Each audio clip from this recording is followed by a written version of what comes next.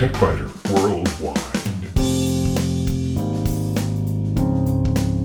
It's the High Tech Podcast in plain English with an hour's worth of news in about 20 minutes. That's because we leave out the commercials, the station breaks, the sports, and most of the jingles.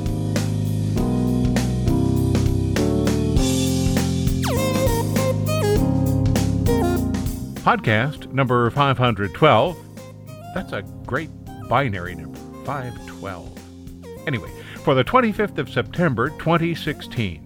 This week, what happens if you turn on the computer and it won't boot? Now's a good time to prepare for that somewhat unlikely possibility. When you're using a computer that isn't yours, having a thumb drive with a bunch of portable apps can be helpful. Obtaining them is easy. In short circuits, some of the things that look like fraud might not be, but paying close attention to the details is really important. And now you can get free access to virtual private network technology when you use the Opera browser. In spare parts, only on the website, Steve Wozniak, one of Apple's co-founders, will be the keynote speaker at a conference in San Francisco next month. Self-employed professionals who need accounting software might want to look at an updated offering from a Canadian company. And Ashland College enrolls more than 1,000 inmates in a distance learning program.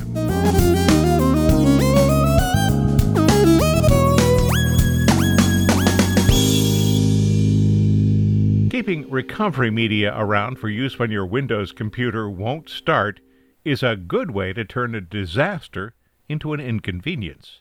Recovery CDs and DVDs were popular for a while, but some computers, particularly notebook computers and tablets, no longer come with optical drives, so it's USB to the rescue.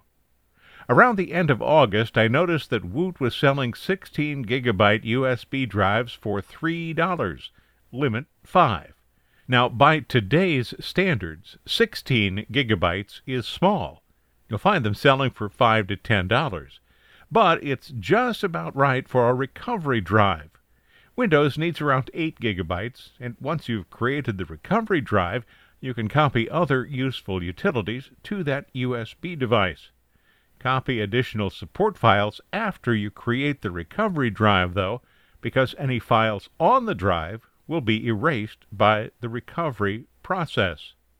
You'll find a bunch of screenshots on the TechBiter Worldwide website. You want to start with a USB drive that has no files you want to keep. There's no need to format the thumb drive first to remove any existing files. Windows will take care of that for you. Just insert the drive, open the Start menu, and type Recovery, then select Create a Recovery Drive from the menu. You'll be asked if you want to back up system files to the recovery drive. Select this because you need the system files to use either reset or recover from the thumb drive. You'll generally be able to copy the system files, but not always. On one of my computers, I saw a message that said, "We can't create the recovery drive." Well, that's a meaningless message. It's made even worse by Microsoft's total lack of clues about how a user might want to proceed. Well, my first thought was that the McAfee Total Protection System might be causing a conflict. I thought that, even though it's installed on 2 computers where the process succeeded without problems. I turned it off, but once again I saw, "We can't create the recovery drive." Well, then I deselected the System Files option box and tried again. It worked. On systems with more than one USB drive, you'll see a list of devices you can use. Choose very carefully, because if you select a data drive, the data will be vaporized. I selected my thumb drive, and the process ran to a successful conclusion. If Windows has a serious problem, but it is still able to boot, you'll want to use the Reset or Recover from the Recovery Options menu. The USB drive is for use only when Windows will not start at all. That's a rare situation, admittedly, so you may never need the USB drive. It's good insurance, though, nonetheless. If you need to use it, you might need to change the computer's BIOS settings so the computer will boot from a USB device. Computer manufacturers have assigned different keystrokes to get to the BIOS menu. Some computers display information about what you need to press during startup, but others don't. Common choices are F2, F8, or just Enter. This is the kind of information that you really should gather before you need it. Otherwise, you might need to use another computer and visit the computer manufacturer's website to determine what those magic keys are. When you boot to the USB device, you'll see a menu with several options. One of them is Troubleshoot. That's the one you want. Generally, you'll want to select a restore point by using Advanced Options System Restore. This removes any recently installed applications or updates and drivers, but it won't touch any of your data files. If that doesn't work and the USB drive doesn't have your system files, you'll want a professional to take a look at the computer. There are other options on the main menu. Using any of those without knowing exactly what you're doing can turn a problem into a disaster, so just stay out of that area. If you were able to place the system files on the USB drive, you still have two options, though. The first one you'll want to try would be Reset the PC. Select Advanced Options and Reset this PC. You'll be offered the option of keeping or removing your files. This option reinstalls Windows. Any of your apps, drivers, and settings will be removed. The second option would be Advanced Options and Recover. That reinstalls Windows from the computer's recovery partition. Now, it's important to note that if your computer originally came with Windows 8, it will once again be a Windows 8 computer following this operation, and you'll need to go through the upgrade process again. Recovery also removes your personal files, your apps, any drivers you downloaded, and your settings.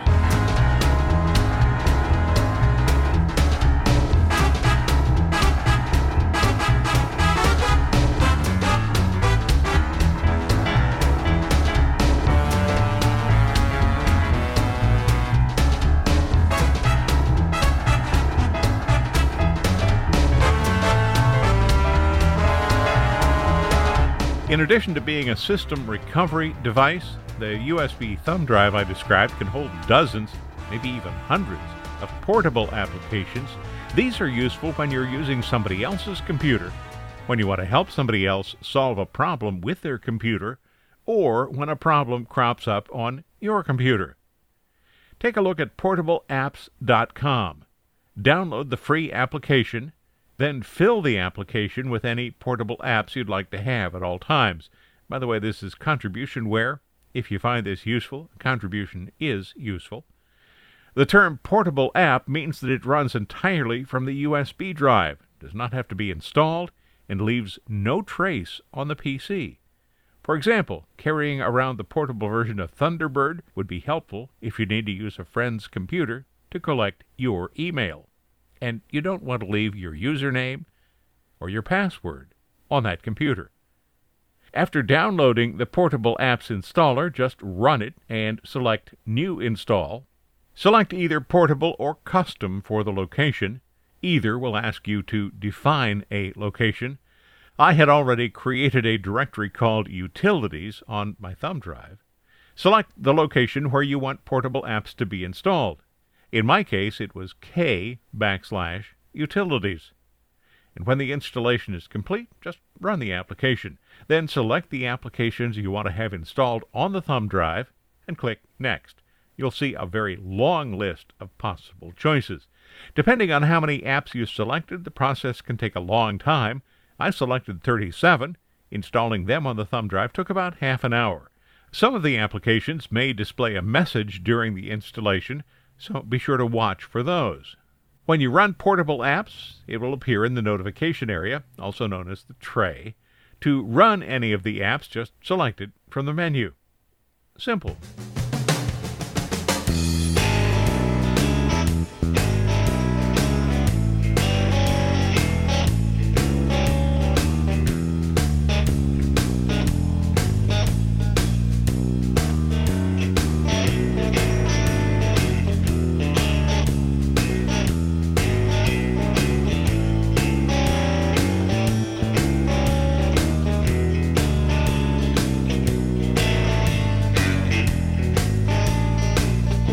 In short circuits, some of the ads we encounter in email and on the internet are clearly fraudulent. Some that might appear to be fraudulent actually aren't, but paying attention to the offer is still very important. For example, can you buy a Canon Rebel camera for $5.17? I frequently see ads such as the one shown on the TechBiter Worldwide website, apparently promising a $400 KitchenAid mixer for about $2, a $500 Apple iPad for $12, a $400 Canon Rebel for $5, and a $200 ring for $1. One of the worst offenders is called Deal Dash, and yet the company has an A+ rating from the Better Business Bureau. How can this be? Well, first, Deal Dash seems to act quickly on customer complaints and generally seems to resolve them. So, in fact, it is not a fraudulent operation. The self-styled auction site offers products at absurdly low prices, but those prices don't reflect what you'll actually pay. They are starting points for an auction. And it's not a typical auction either. Participants have to purchase bids. Those are in addition to the final price of whatever's being auctioned. So the final price is the price of the item that you win, plus the cost of your bids. Deal Dash also offers a buy-it-now price, generally equivalent to eBay's. They are well above the initial bid, but possibly offering a discount from normal retail prices. Those who play the bidding game not only pay for their bids and then buy the product if they win, but they also need to spend a lot of additional time just keeping track of the bids. To me, that seems like a lot of extra work just to obtain what will probably be a slightly discounted price that you might well be able to match on other websites or even with in-store prices. So it's not fraud if you clearly explain the rules, but it certainly has the appearance of a deceptive come on. Oh, but here's a completely and clearly fraudulent offer. The email fraudsters just never give up. Now they're trying something new, though. This week I received a message that actually contained no text at all, just a giant image that looks like text. Why would the scammer do this? Mainly, it's an attempt to fool protective software that looks for large dollar amounts and marks them as spam. Well, an image doesn't reveal any of these telltale signs, and the fraudsters have now selected a country other than Nigeria. The one I received this week claimed to be from the Investment and Commerce Bank in Togo. Togo is a West African country, just like Nigeria. It is located between Ghana and Benin. The message itself is full of typographical and spelling errors, enough of those alone to tip off anybody who's paying even a bit of attention. This one was an inheritance scam. Without mentioning my name or the name of the supposed relative, I'm offered $15.5 million. But the from address is, well, there are several of them actually. There's littlejoe_deal at Yahoo. The reply to address is Robert_Benham at AOL. And the address presented later in the letter is Robert Benham at representative.com. Oh, representative.com. That seems to be a site that is reasonably well known for harboring scammers. The guy claims to be a banker at one point, a judge at another. He also claims not to be from Togo, but to be in Atlanta. And not just anywhere in Atlanta. The address he provides is 244 Washington Street. Well, I wondered where that is, and thinking you might wonder the same thing, I included a map. You'll find it on the TechBiter Worldwide website. 244 Washington Street is a building in the center of Atlanta, adjacent to City Hall and the Georgia Capitol. So if you're going to claim an address, well, it's probably good to claim one that's in a good neighborhood. And the scammer even has, thanks to the miracle of voice over IP, an Atlanta phone number.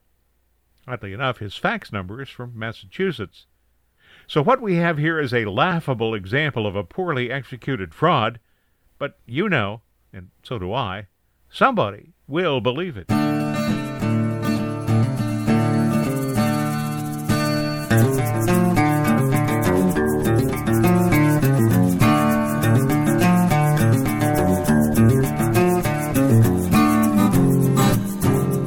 Even if you use your computer only from home, a virtual private network, or VPN, is a good thing to have because it provides secure connections to keep your private information private.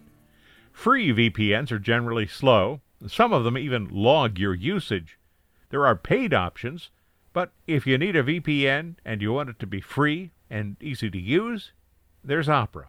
A VPN client is available directly in the Opera desktop browser, which makes the Norwegian browser the first major browser to include a built-in VPN service. The secure proxy is provided by SurfEasy. That's an Opera company based in Canada. Opera's agreement notes in its terms of service that the VPN connects to websites via various servers around the world, so your connection speed may be affected. When turned on, Opera's VPN creates a secure connection to one of Opera's 5 server locations. Users can choose where to appear on the Internet. In addition to providing privacy and security, the fact that the VPN can make it possible for you to appear to be in another country can make content that is restricted to a given country or region easier to access. But if the location doesn't matter to you, just let the Opera browser select the optimal server location based on network speed, latency, location, and server capacity. When in automatic location mode, browsing through the VPN will be at maximum available speed. But in most cases, though, the speed will be slower than if you connected directly. The browser's VPN feature uses a 256-bit AES encrypted connection to the VPN virtual locations, and Opera Vice President Christian Colandra says that it's a no-log service, meaning that neither Opera nor SurfEasy stores any information about a user's browsing history. Colandra says that people are concerned about their privacy online and that the interest in VPN is increasing. There are 2 major obstacles, he says. VPNs are too complicated to use, and they require a monthly subscription. Opera, he says, resolves both issues by introducing its free and easy-to-use service right in the browser. It's easy to enable. After downloading Opera for computers or updating to the most recent version, just go to Settings, if you're on a Mac, that's Preferences, and choose Privacy and Security. Toggle the VPN service on, and an icon labeled VPN will appear in the browser to the left of the address field. Clicking the icon allows users to activate the VPN and choose a preferred location. Oh, by the way, your preferred location for spare parts would be only on the website. This week, Steve Wozniak, one of Apple's co-founders, will be the keynote speaker at a conference in San Francisco next month. Self-employed professionals who need accounting software might want to take a look at an updated offering from a Canadian company. And Ashland College enrolls more than 1,000 inmates in a distance learning program.